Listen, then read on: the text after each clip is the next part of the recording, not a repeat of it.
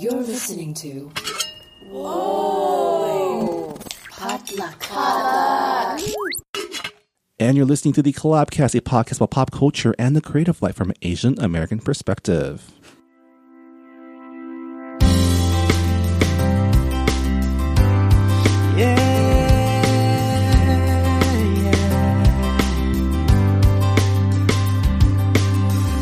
She's up early 'cause she has been her whole life to catch the morning breeze. But today there's something written in her sky. And hey everyone, welcome to episode 170, actually 180 180 of the Collabcast. It 180. is Friday, August the 24th, 2018. My name is Marvin Yeh. I'm Minji Chang. And we are your hosts for this weekly look at pop culture from the Asian American lens. It is week 4 of hashtag Asian August. We have been gorging ourselves with all sorts of Asian American media goodness, and I do not want this month to end. I want it to keep going. It is going to go, Marvin. This is just the beginning. Our guest today, we have a very special guest, a friend of both Minji and myself, and of the Asian American media community in general. We have Mr. David Magdill with us. Hey, what's up, guys? He is, of course. What's up, Minji, Marvin? Glad to be here. What's up, Collab, Cass? What up? David, of course, is From an Asian American lens. the man behind David Magdill and Associates, a PR firm. The man behind Asian America. Let's be Yeah, let's that's be not clear. true. We just part of Asian American. We're just trying to do what we need to do, right? Yeah. Yeah, but David be doing a lot. Dave's been supporting the Asian American film community for Long decades time. now. Yeah. I mean, I'm over here at the LA Asian Pacific Film Festival as one of the co-directors and have been with them 21 years since 1997 when Linda Mabala brought me on to like work together with her and Abe Ferreira. So it's been kind of like, woo, we've got history, right? Yeah. We definitely got Yeah. history. And we're in a moment now, which is like, it's great. We're just like you just said, hopefully, Asian August can continue. So we have Asian September, we have Asian, October, we have Asian 2019. So it's really exciting, I think. We're on track for it. I agree with you. It's like, and it's not I don't think it's a bubble, and it's not an accident. I think it's just time. I think everything is coming together. And, we're all like really high off of Crazy Rich Asians because the three of us had really been supported from the beginning, Yeah. And so it's just, Proud of it. we want to just kind of, if we can keep that going. And it's not everything has to be a rom-com. We've got everybody doing everything, so I think it's good. I mean, it's great that people meaning the industry is now discovering this like treasure trove of new people that can create and tell stories so that they don't have to go through the same thing over and over again. And we're proving that it does well. I mean, I'm looking at the box office from Crazy Rich Asians' opening weekend. Not only did it far exceed expectations, the Asian American community came out for this film. Like 40% of all sales went to Asian American moviegoers. And the cool thing was, I think the Asian Americans also we brought our friends. Yeah. And they weren't all Asian American. I mean, you had your families go, and I know the three of us, we were like reaching out to all of our families all over the U.S., and everyone was like, okay, we're going to go. But they brought people, and so I think that's the thing. I think that's why I said the timing is so perfect because I think when I say everyone, the Asian American community has been waiting for something to happen that way. And I think, props to Warner Brothers for actually like getting behind the film in a large way versus not opening it like a independent, foreign language film. And then props to John Chu and to Kevin Kwan for turning something into something that's modern. I mean, everyone says, oh, yeah, 25 years ago we had Joy Luck Club. And I love Joy Luck Club, don't get me wrong. But that was like, it was a great story. But I got to the point where it's like, do we need another immigration story? Which is, I think we need all stories. But for a while we were getting a lot of those stories, which was good. But this one, there was something about this. And I saw it for the first time with you, Marvin, when we were at Warner Brothers. And I remember my feeling was like, wow, we've come into like a modern age. We get to see people that look like us doing things now in the modern time. We're not building a railroad, we're not doing stuff on the, we're not hacking internet, things like that. And, so we're actually falling in love, dealing with parents that may not want us or something, and then playing Mahjong and using, it was just like all that. Not even that, but this was like, at its core, Crazy Rich Asians is a mother-daughter story, similar to Joy Luck Club, but at the same time, it's different. It's like a modern take, and also goes to show there isn't like not all Asian moms are tiger moms. And that was cool about Michelle Yeoh, how she played that, because she wasn't even like Dragon Lady, but yet she still had that vibe. Like, okay, I'm not feeling you, but she wasn't Miranda like Dragon Priestley. Lady. Yeah, it was. I'm it just was saying, perfect. that's a It was parallel. really good. And then that scene, that Mahjong scene, seeing it like on the 8th time seeing it, that Mahjong scene just plays amazing, because they're like going, and you could tell as actors they're giving each other, enough to work with, so they challenged. It was really magical. So it really was. Yeah. Well, I just want to point out, like, I take, Marvin's pointed out multiple times how critical I can be, and I am, but also, like, I do take David's word in a different way, just because he's literally seen pretty much every single Asian American piece of film, like, in existence. So I just say when he say it's good, I'm like, okay, it's good. There's a trust there, David. Okay. I don't know. It's just, I've seen a lot and always been into film, but I think, again, everyone throws this around, representation matters. I think we see it. It's even mattering even more to this new generation that's coming through, whether it's the Z generation or even millennials who are like, I'm not going to wait anymore. I'm going to do what I'm going to do. We see that's coming up now with Searching next week, or this week, actually. That's our thing, you know. Even Justin Chan last year, he started off with Gook. Yeah. He's like, I'm going to do this, and this is what I'm going to do on my terms. We do our own things, and we destroy the mayonnaise industry. I like mayonnaise, for the record. It is very good. We're going to talk to David further down the show about his career in PR in the film industry, and also his observations of the Asian American film industry in general. But we like to start off our episodes with our guest by asking our guest, what are you into? Have you been watching anything, reading anything? I know you probably watch a lot of movies all the time, but anything that like you want to discussion about? It's interesting because right now we're in August. Usually August is like a dumping ground for like films that are in the movie theaters, right in the cineplexes. Yeah. But this August, I was blown away, not only just by Crazy Rich Asians and, of course, Searching that's coming out, but also I looked at, one weekend you could go see Black Klansman, Sorry to Bother You, Blind Spotting, and Crazy Rich Asians all in one cineplex. Yeah. And it was like cineplexes. It wasn't like left in over like in the art house where you had to like drive, miles to go and see it. But, the cool thing about what they all have together, I think that they share as a common line, has been the diverse voices and the diverse faces and the diverse stories. And there was something for everyone. And every time I came out of those screenings, there was a discussion that was happening. Crazy Rich Asians, people were just celebrating, and just like, wow. And I think there was like on Wednesday night when it opened and we were at the ArcLight Dome in LA, I think there are people that were in there who hadn't seen it before, and they were just sitting waiting to see. And these were Asian Americans who were like going, I don't know if I'm going to like this. I don't know if I can get behind it. And then when the credits rolled and it was done, everyone just like breathed. It felt like this group like exhale, right? Yeah. And then you went out into the lobby and the noise level was so loud because folks were just like happy.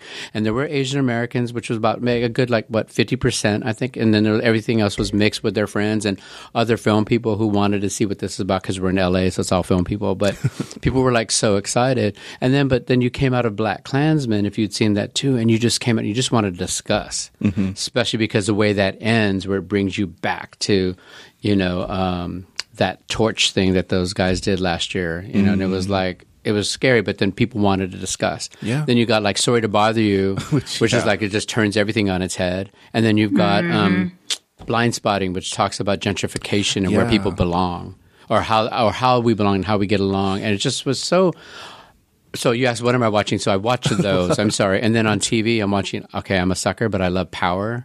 That's my jam. Right. So plus it got Sung Kang, and it's got, Monique's in there, and then there's a bunch of other folks that are in there. It's like, I like Power, and I'm also stuck on Animal Kingdom. Don't ask me why. But it's, it's interesting, but it's like, I watch that, I watch it all the time for other That's what's on my DVR. That's awesome. And Queen Sugar, that Right. gives me hope. And then this year on Queen Sugar, they added a Vietnamese character, and I thought, okay, That's Ava. our friend Vi. I said, okay, Ava DuVernay work. And also it made sense. They didn't have to transplant this girl because Vietnamese people live in Louisiana because that's where they immigrated. Yeah. And it was just that show, and I'm just going to props to that. That show is so rich for all the right reasons. And then what I like, what they do behind the scenes, it's different women and different women of color and genders that are actually the directors on each of those episodes. So let me just prop out Queen Sugar. So that's what I'm looking at right now. Sorry.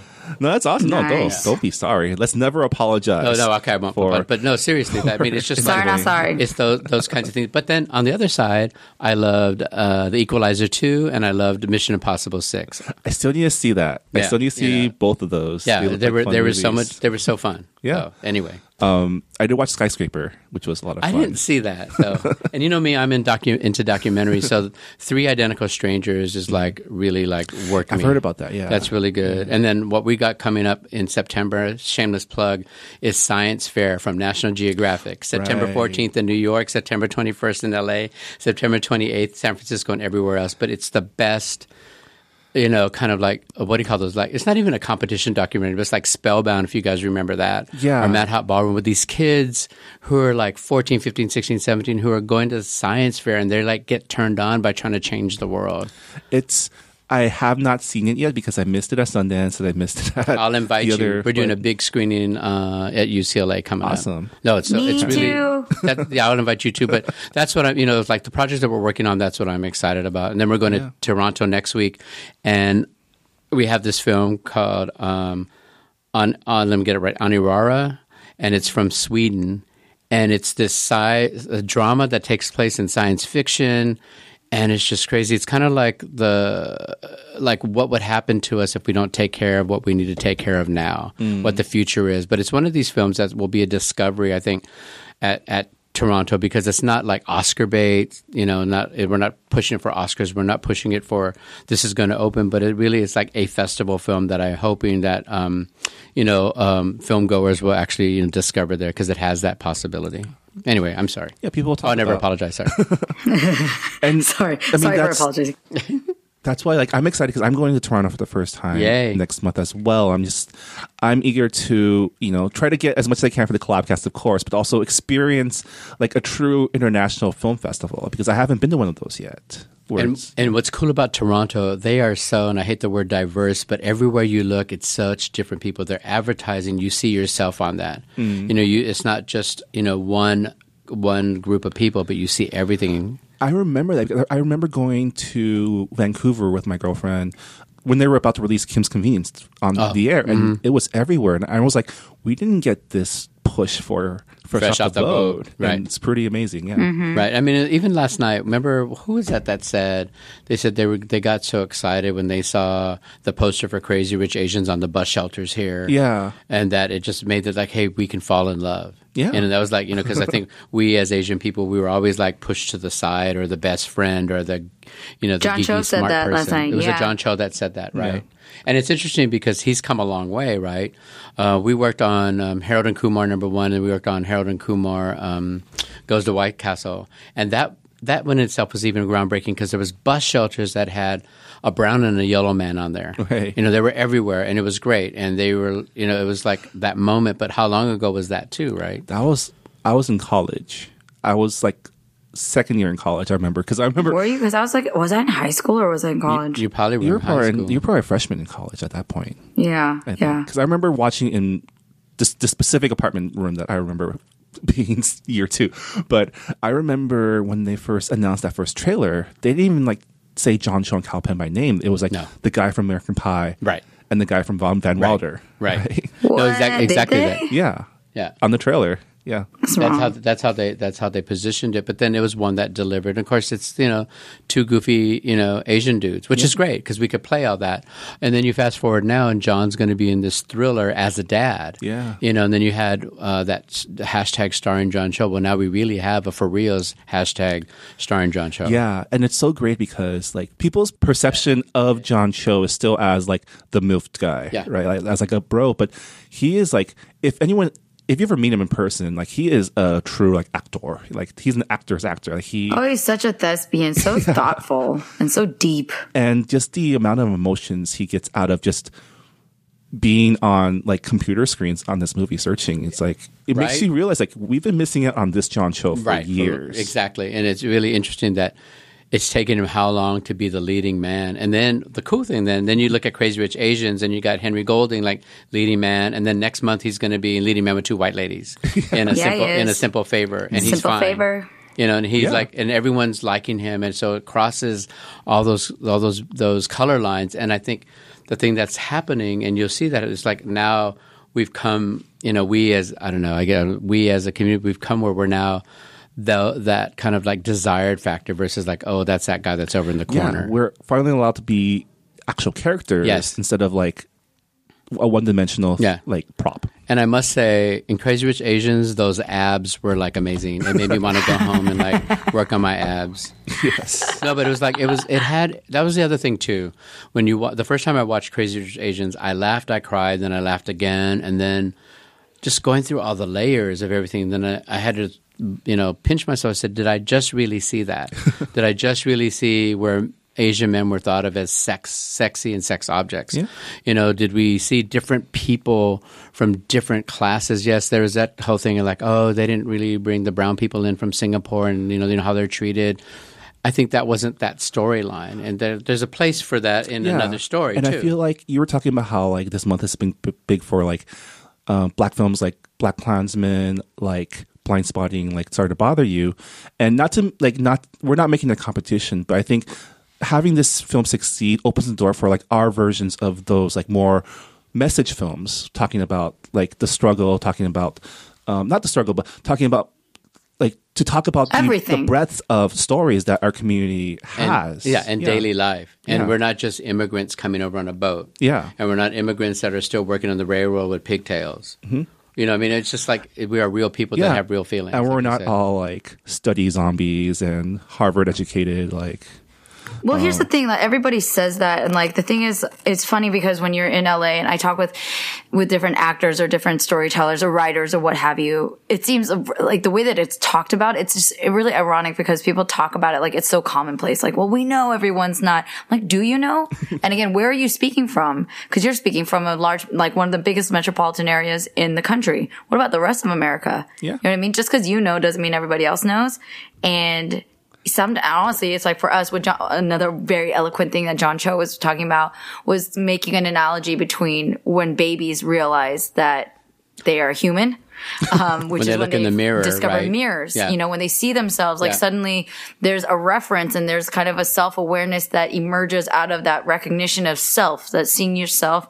You're like, oh, I'm not just a floating head because, you know, you're in your head and you're in your body and you're in your eyes, but seeing yourself gives you an objectivity about yourself. It's awareness, and like that matters. You know what I mean? And that's, I think, why everybody's being more emotional than they realize, because they realize that they hadn't seen themselves that way until now. And it's just really, again, conversation starters. This is a start.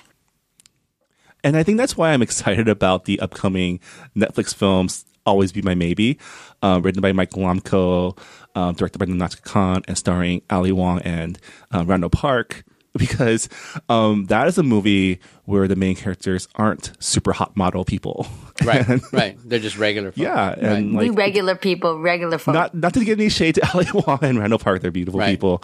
But, you know, it's also cool that we're getting a chance to see like normal looking people fall in love. Well, I think it's also, it's like, you know, everything that I think our actors are always looking for. Where's my 3 dimensions? You know, I don't want to just play this. I want to have roles that gives us, you know, 3 dimensions so that they can play being, you know, a real person. So, you know, and you look back at, you know, was it 16 years ago when Better Luck Tomorrow kind of came out? And it's really interesting, like right now, a lot of people are referencing that film as a moment in their lives. Yeah.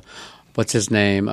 Phil Wong from Wong Fu. Mm-hmm. And he had tweeted out that, you know, that film really made an impression on him and, you know, probably helped push him to go do what he's doing now with Wong Fu. Mm-hmm. But you look back at that moment, I was one of the lucky people to be at that moment, like in Sundance, when we premiered it with Justin Lin and everybody. So there was myself we were on the PR team, Anna Lee Paolo, Filipino-American, who was on that team.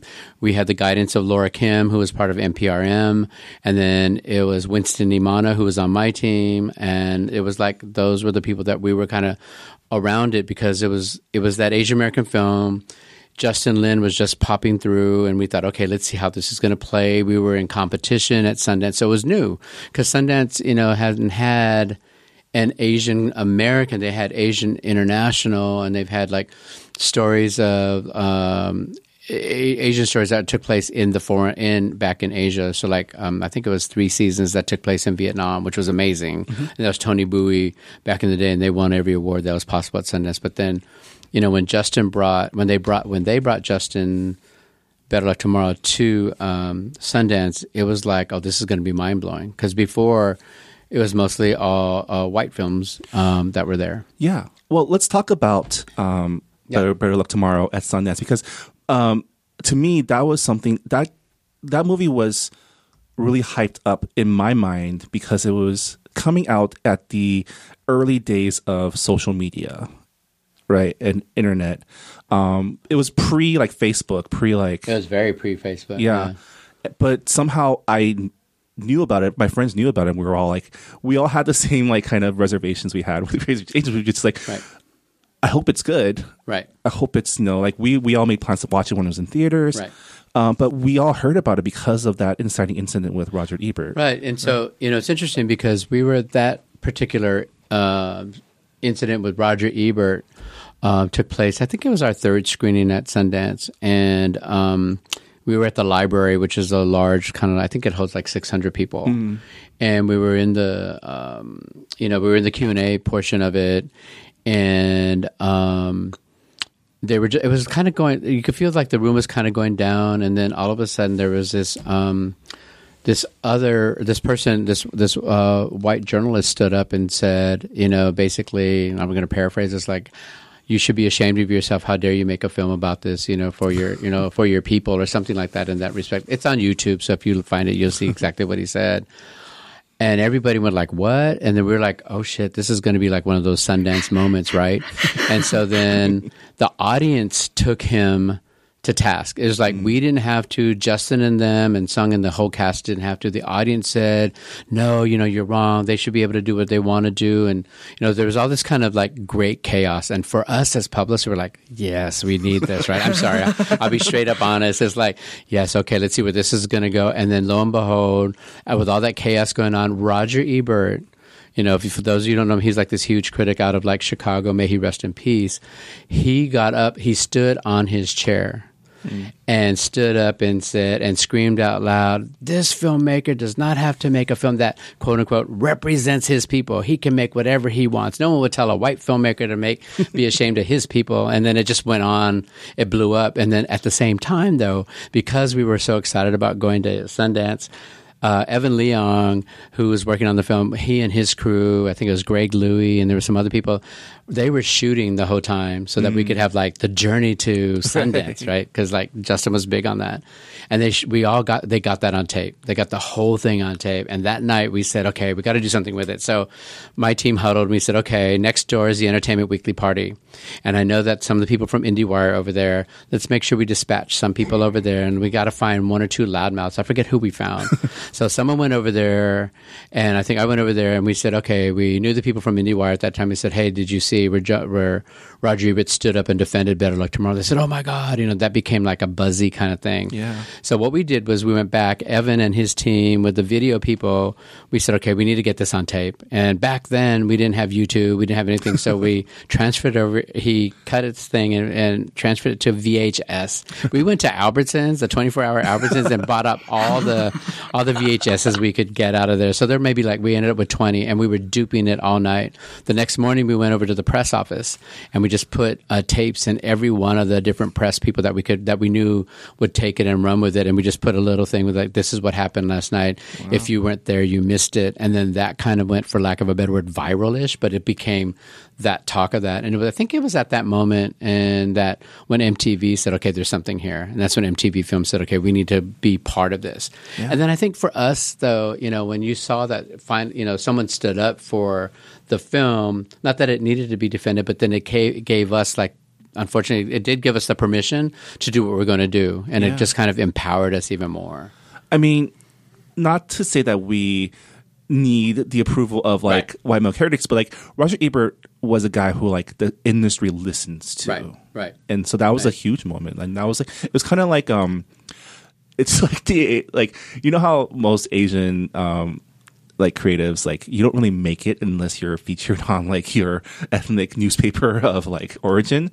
Oh, It was kinda- obviously. it was kind of like that where it's like, yo, Roger Ebert liked this film. That means it's good, right? Right, and then everybody else within our own community, well, if Roger Ebert likes it, then I must be okay to like it, because I think our Yeah. people always need like permission. Why, I don't know, but they always seem to feel like they need it. But the funny thing, I mean, the great thing was MTV picked it up, and the next year we spent taking it around to colleges, and really, you know, what Crazy Rich Asians did with their outreach in was like about a month, right, Minji, when they sent everybody to different cities and stuff. We took like a year to go around. We played at a lot of the Asian film festivals and got people really excited about it. And so then when we ended up opening, I want to say it was March, April, in theaters, and they were very smart about it. We were the highest per screen box office average that weekend, and I think we only played like New York and LA, maybe San Francisco, and I think they did like close, I forget what the number was maybe 30,000 per screen, which was unheard of. You know, I mean, the only thing that we were up against not up against, but at the same time was Bend It Like Beckham, which was done by you know, another fellow, you know, Asian American. She was living out here in LA at the time. So it was like a, you know, we had a moment then. But then you fast forward now, and someone said, what does that compare to that? I think it's a similar moment, because I think a lot of people within the Asian American community, especially college kids, saw themselves on the screen. You know, and that movie starts off funny and then it ends tragically. Yeah. You know, I don't know, what was it like for you? I mean, when you saw it. I mean, I'm older, so you know.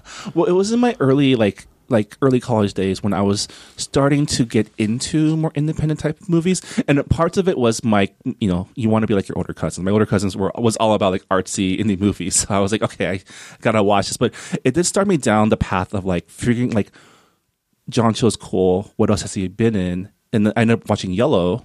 Yes. Which is like another great. Like he also wasn't the main character, but it was he was part of that. He was part of the whole like, that ensemble. Yeah, and it just it opened my eyes to the types of stories that we could tell that aren't just immigrant struggle and like parental pressure type of stories. Which, and it reminded me of like. It was the first like Asian American story I've ever seen on screen, because everything else I've seen with Asians in it has always been like Asian movies or Asian soap operas, things like that. So, I mean, it was definitely like it was one of those movies where I can tell I liked it. I can see why people wouldn't like it if they're used to like, because the difference between like Better Luck Tomorrow and like Crazy Rich Asians is a Hollywood kind of like rom-com like comedy, easily like like not easily accessible, like it's an easier swallow, right than a film like Better Luck Tomorrow, which, you know, kind of forces you to be uncomfortable. Well, but the cool thing I think with Better Luck Tomorrow, I think a lot of people saw themselves, because especially those who were super excellers in high school. Yeah, you know, and it was that time where some of my peers were there. Like, or knew about the inciting like what the movie was based on, right? Because it's based on a true story, right? Yeah, it was loosely based on that true story. But I think most people, like, they saw themselves in that film, even like those party scenes, right, where they were going to go study for the what was it, the decathlon? I never. Like, I didn't drink until college, so I was like, but there were those who like they were like, yeah, that's who I was. I'm like, okay, that's interesting. I was more like, were these parties happening and I just didn't know about them? But then I looked at also to the boys that were in that, they were like friends. There was this, they were like best friends. And I remember when I was in high school, we always had of your set of boyfriends or your crew. They're like maybe it's 4 to 6 people, but we always rolled together, and we were always, you know, studying, not necessarily studying together, but we knew we had to get good grades, because that's what you had to take care of home first. Yeah. And otherwise, that way your parents would be able to let you out on the weekends and do what you needed to do, whatever that was. And I still And I remember didn't that. murder somebody, but whatever that was. I still remember the line. It was like, "Don't let the Letterman jacket fool you. It's for tennis," which is Yeah, right. like That's so, the best. Yeah. I mean, that's the other thing too. When you look at that film now, it still holds up. And thank you, Jesus, it's on HBO. Yeah. So if you go on HBO Go for you guys, you can find Better Luck Tomorrow on there. I happened to be up one night, surfing through and like, oh my God, Better Luck Tomorrow's on there. But like you said, it's like, the writing on that was so good. The way they shot that, the way that Justin and his whole team shot that, and everything was just low. At that time, it was like perfect because it was like for us, it wasn't so like by the numbers, So it was good because it was independent, it was sharp, and it was edgy, and it delivered on that, and it had a soundtrack. Yeah. It had all that going on in the layers, and you had the cheerleader girls, and you had this group and that group. And my favorite though is Takeshi. So Takeshi was the photographer, Right. and now where is he? He's like everywhere. It's Aaron Takahashi. Yeah. I'm the president of the Aaron Takahashi fan club. That's my boy. No, but I'm serious. You've seen how long that's taken him to get where he's going, and look where he's at now. And I think that we think about that like here he is now as an quote unquote paid actor. Yeah.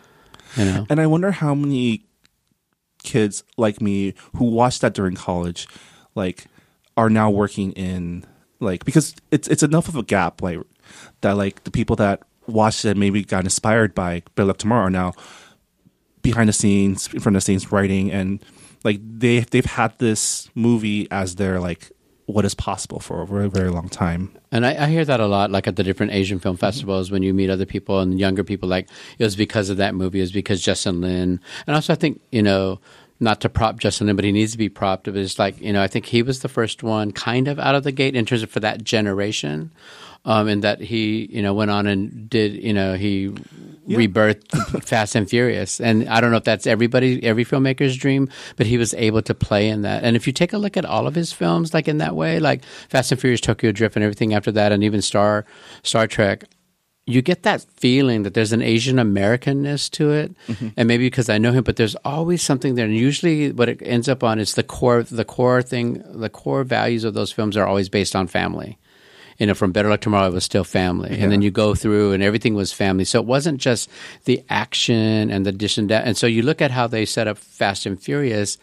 It's all about family. Yeah, La Familia, and they're holding hands around a table, right? But I think that's a Justin Lin. That's an Asian American perspective as well. Yeah. I think because it's all about our families. I just generalized us all, but I think that I think that's where it comes from. And then I think it inspired a lot of people to participate, and that was a cool thing this year. And at 2018 at the LA Asian Pacific Film Festival, was that the numbers of people who came out to the films and to be part of the workshops and stuff, they were so young. And they were, not only were they young, but, and LA has this thing where people just want to come hang out. These kids, and I call them kids who are much younger than I, they didn't want to they weren't just about hanging out. They were already working and working on another project or doing something with other people. I mean, I look at, what's his name, who's in Crazy Rich Asians, Chris Pang, right? Yeah. And his crew, and what's that other guy, Osric Chow. And then his Andrea Walter. So now they're all working together, with Dante Bosco. Yeah, they're filming right now in Manila. Yeah. And so you got that going on. Then you got the people from Fort Izzy doing what they're doing, right? You got the woman that's doing, White Rabbit. Then you got all these short Vivian filmmakers. Bang. And there was a vibe that I hadn't seen in a while at this festival. And it just gave me, as a veteran, new hope and felt like, okay, we're doing something right. We have this festival that's an exhibition space, but it's also a space where we can all communicate with each other and use each other as resources. And that was important. And then the sad part was, we got to see Elizabeth Sung for the last time. May she rest in peace, because she was such an inspiration to a lot of younger people and to all of her peers, both as an actress and a filmmaker. But she showed up for her screening, even though she wasn't feeling so good. And then she went to the other screening because she was in White Rabbit, and she was always supporting. So you had that, you had the godmother of everybody there. And then you got all these people, and then they're all working. And it just gave me new hope as an Asian American that's been working in film that, okay, this is what we wanted to do with this festival in general, was to incubate and to grow our own storytellers and our actors in front and the people that work behind the camera. Yeah. Speaking of new stories coming down the pipeline, I want to take this opportunity to congratulate my co-host, Minji Chang, for making it to round 2 of the Sundance Film girl. Development Fellowship. Sundance Development, you. round 2. Congratulations. How many rounds are there, Minji? I think this might be the second final round. I have to verify because I thought I was just out. I was completely confused when I got my letter yesterday. I was like, huh? For you. Because I'd seen other friends get their notice, and these are awesome people, like people from our community, very creative, amazing. I was super stoked for them, so happy. But it basically was like, to me, cementing that I didn't get in. No, and I was that's like, really great. It's like college, right? Waiting for your acceptance list. Like, okay. But what's good about that, though, is like you said, there are a number of other people that got those same letters, right? I mean, as far as I know, there are 4 Asian API DA people who made it to the second round, including Minji, our friend Taz Ahmed, host of Good Muslim Bad Muslim, Trinity Shi, who is a writer. I think she does sci-fi stuff, and Will Yu, the guy behind #Starring John Cho. He made it to the second round as well. So. I want to know what all their scripts are. I want to read them. Now the competitive part of me is like, hey, I want to see. Well, I'm also like, just as a collaborator and a supporter, I want to be like, what's it about? But I'm also like, what's it about? No, but I mean, but the cool thing too is like, okay, this is 2018, and it's like this is the time. You know, this isn't just a blip, and it's like what you're doing, Minji, and hopefully what those other people are doing that have gotten those letters is you guys are writing. We need the stories. We need that, and it's like this is the moment to really get them out. Yes, Crazy Rich Asians has opened the doors, but we need to continue to keep coming through and bringing people through and then mentoring people. And it's like each one bring one, but also the stories need to be there because that's, you know, without the stories, we can't have those, you know, we won't have anything. And that's the thing that what I see from like BLT, Better Luck Tomorrow to like now is we've got a lot of people who are talented. So no more people can say, well, we don't know where the talent is. We don't know where the, Asian American comedian is, or the Asian American writer, or the Asian American director, or the Asian American DP. We don't know where that is because Hollywood can no longer say that because we're here. Yeah. Mm-hmm. And we're talented and we're showing up and we're coming through. I like that word, come through. Yeah. It's like we're taking away your excuses not to do something. It's really special to like talk to you. It's so serendipitous that I very much believe in the cosmos. You know, I believe things happen in accordance to like when they're supposed to happen, right? And sometimes things like there's no such thing as wrong time. I think everything is happening in its right time. Right. And you being on this podcast is really meaningful because David and I, the reason why we know each other and the reason why we became close friends is because of our friend Irene Cho. Oh, wow. And the reason why I submitted to Sundance was because of her. The whole reason why I went there in the first place, because I used to look at Sundance as this like magical Narnia land where like legit filmmakers, like you need an invitation to go. Right. And I don't belong there. And she was the one like, girlfriend, come out and moderate this Asian filmmakers panel for me. Right. Thank you very much. And I came out and it just changed my world, like instantaneously in 2016, changed my world in terms of what I believed was possible. And it's just weird because like it's all there, but then it's this like invisible barrier that you feel like, oh, I don't belong there. That's not for me. That is that club. That is that place. That is those people that I don't belong with. Right. And she really made that real for me. Right. Because I went there and I was like, oh, like we're carving our own place. We're making our own space. Right. We're having our own conversations. Right. So just shout out for her because it's really crazy. A few days ago was her 1-year anniversary of her passing. Yep. And it was the last time I saw her in person, which was Sundance 2017, that she told me, we were in tears and she was holding my hand and she's like, I just told her part of my story and part of what my family had gone through, the things I wanted to write, why I wanted to write. And she's crying and she's crying and passionate and like sad and mad and happy and like encouraging. She's like, oh my God, Minji, you really have to do this. Yeah, you have to do that. I don't know what write. you're waiting for, Minji. Exactly. I love and she was her. just like, you got stuff to say? Go say it. Like, I'll say back it, Minji. you. Yeah. No, exactly. So- and they're right. It's been a year. Wow, it goes by so fast, right? Yeah. Yep. And it's crazy because the reason why I thought of that was the week before Irene passed away. And the reason why I started writing was the Charlottesville thing, which Black Klansman is about. Wow. Right? Right. And it was that occurrence that it sparked this like rage and just fed up madness, you know, you're like, all Yep. right, I'm done. Like, Yep. I'm mad, but I'm not even mad because like this is going to keep happening. So Yep. what are we going to do about it? Like that Yep. was actually, it's just all kind of very cosmic because it's coming around a year later and I just got my letter and it's crazy. So I'm very, very grateful. We'll see No, what I happens. think, and this is such a time, I think, for all of us and for, you know, all people of color, you know, but on the Asian American tip, because we have always been so quiet. And even people who've been at the table, they were like so afraid of their Asianness. And finally they can say, oh, yeah, hey, I'm Asian American. Well, bitch, we knew that all the time. You just, you know, sat there, but you were just trying to hide. But the cool thing is, okay, we know there are folks that have been at the table who've never really acknowledged their Asianness. And thank you goodness they're doing it now. So I prop them for doing it now. But if it wasn't for the people and the community who came out for Crazy Rich Asians to show that there's a possibility and were gratified by it, and not everybody, but, you know, those who were and went back to see it again, I think that's telling. And also shows that there is a hunger and there is, you know, there is a space for all that and all that type of storytelling and our representation. At the end of the day, you know, representation does matter. Totally It does. does. Yes. Yes. But honestly, David, like I really, one of the things that I'm very humbled by and I want to give you props is because there's a certain thing that like, you know, we get people talk crap about millennials and there's a certain shred of truth in that. I think, you know, what stereotypes have some truth in it. They don't come out of nowhere, you know? And I think there's definitely a bit of this feeling of, it's not conscious or intentional, but there's sometimes can tend to be this air of arrogance and entitlement.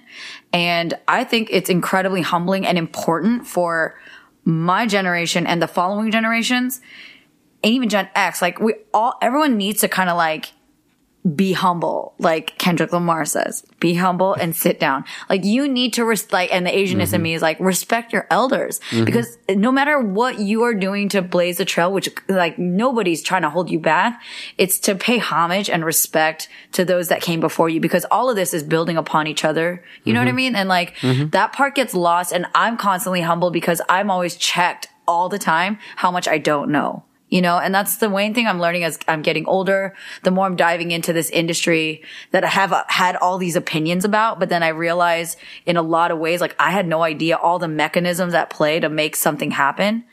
And it's very humbling. And it, you know, you can spin it and be like, this is really empowering. Now I'm really knowing. Now I really know what it takes. And then I'm going to rise up to that challenge.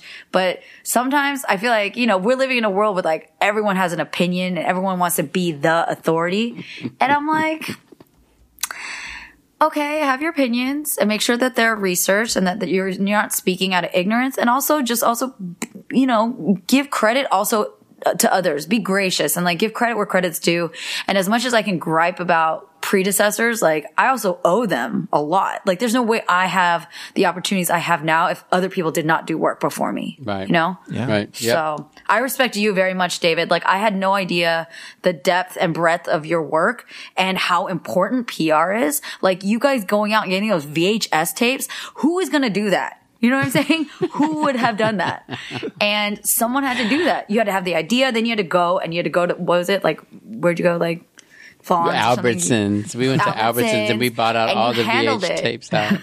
It was great. And that was the other thing. You know, being on the BLT ride was like it was a family. Like you know, we were all working for the right reasons, and it was like everyone on there, the casting people, and Justin brought everybody to Sundance, and there was this family vibe. Our party after our first screening was such a release because they had, and I remember that party, you know, because folks were just really, they weren't getting drunk crazy. They were just celebrating. And it was funny that now that I think about it, it was that same kind of feeling that I saw on Wednesday night on August 15th at the ArcLight Cinerama Dome. Just that feeling that, hey, we're here, we've come there. And I felt that same way during our Better Luck Tomorrow party that we had at Sundance. It was that same kind of feeling that went down. I was like, wow, you know, we're you know, hopefully we're going to be going somewhere with this. So, you know, history repeats, but, you know, it gets better all the time. And, you know, the fact that Warner Brothers got behind this, it's like really, really good. And the council that all of us were on, like to help out, that Tara Potts over at Multicultural Marketing, props to her, man.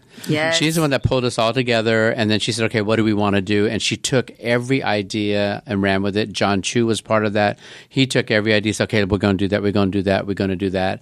And at the end of the day, it paid off. And it just it was like really, really good. And it's been so awesome just seeing, like, during opening weekend, like, the cast they were still going out surprising audiences with like their presence, and everyone was like, it was just like everyone was just so excited that this was out in the world. Well, and also too, you probably just want to share the love and see what that audience response is, right? Because we all know, without giving anything away, that thing after the credits, people go bananas. They scream. I mean, they really do. It's like, wow. I still scream, and I know it's coming. Like, right, 100%. exactly. I'm like, yeah. Yeah, but what's your favorite part in the film, though? What gets you? Oh, well, Awkwafina, everything. The car scene is like in terms of laughs, like I laugh the hardest. And I think it's something I enjoy because I know how funny she is. And so whenever I'm in a new audience and they get to see it, right. And we all get to laugh together at how hilarious she is. Love that moment. But then the cry moment is, wedding and mom. I like Awkwafina on the stairs. And she's taking selfies. I died the first time I saw that. No, she didn't. And she's so perfect. But my favorite scene is that wedding scene when Miss Thing puts her gold toe in that water. It's done. I'm like crying. And then you got Keena Grannis singing whatever that song is. I'm like, oh my God. And then they look at each other and say, I love you. I'm done. I'm melting in my chair. I'm just boo-hooing. It's a mess. And it's like, even on the 8th time, I find myself tearing up like, really? Yeah. Still again. I mean, it's definitely one of those movies where you can just watch over and over again. I was telling our friend Jess too that it's gotten to the point where, like, the only other movie that I can, like, I have memorized the beats, I can recite the lines, was like Star Wars Episode 4, like back in high school. Like like I've seen it that many times. It's a very complicated movie to be like knowing all the beats to. So for me, you know what it was back, because I'm dating myself, so I don't care because I know how old I am. For me, the one that I used to recite all the time, that's how low I am, was Superfly, the original. Yeah. I even went to the drive-in theater and taped it on a cassette tape so I could hear the whole thing again later. I was crazy. I'd seen that like about 12 times. But anyway. Yeah. I mean, I love it. Listening to your story about like the hoops you had to jump through because you were like a pre-digital age. Like these days, it's just like upload to YouTube and like send it to everyone on email. Yeah. Right? Yeah. And that's when IndieWire was a Xerox newsletter you'd get under your door at the Yarrow Hotel at Sundance. It was, that's where you got that. But it's funny because that night we just had to make sure that we went to people went to the Entertainment Weekly party, but then we started spreading the word and we made sure we went to the IndieWire guys and they spread the word. They took it and ran with it too. It was great. Wow. Yeah. I love how we've evolved. It's so nice to get like reflection and see that there have been leaps and bounds, and they might have been having like not as much of a splash. Like this is the biggest splash, but it's all been an incremental thing of growth and like perseverance. I love stories like that because nothing happens overnight. You know what I mean? Any overnight success is never an overnight success. Any overnight success was like years and years and years of blood, sweat, and tears. So, and also just like in the moment, quick thinking, right? All right, we need to go and buy out all the VHS tapes. Everyone needs to know this. Go. I imagine that was all nighter for your crew, right? It was all night. It was ready. You can ask Evan and Greg Louie and Anson. It was Anson. Anson was with us too. It was like we just were up, just making sure it got done. But the thing was, we were having such a good time, doing That's it, and we were and there was that purpose. It's like okay, this is what we're going to do, and let's just see if it works. And then it worked, and then it just kept going. That became that story, and then luckily. Evan had taped it, and it became later on. We put it up on YouTube when there was a YouTube. So it's just like one of those things. Well, thank you, Dave, and to all of your crew over at the Better Luck Tomorrow team for doing that, and really, like, so you clutch. can trace that moment to this moment. And you can. Yeah, and even John Cho said that last night when he was talking. Like, he hasn't seen a moment like this since Better Luck Tomorrow. Yeah, he had made mention of that. And to everyone out there. Making, creating, acting in, and promoting, these films. Thank you for your hard work. And you're so welcome. Getting everything seen. And at the end of the day, too, for all of us and those of you who are listening, this is your moment. don't sleep on this, because if you sleep on this, you're going to look back 4 years from like, oh, where was I? And if I just end, the question you want to ask yourself on this is like, 1, in 2018, where was I? Number 2, what did I do? Number 3, what did I stand for? And keep yourself in check in that way, and go forward. Do it. Just do what you need to do. Everything else will come into place. So anyway, thank you for having me on. This has been fun. Yeah, thank you so much, Dave. Yeah. If people want to follow you on social media,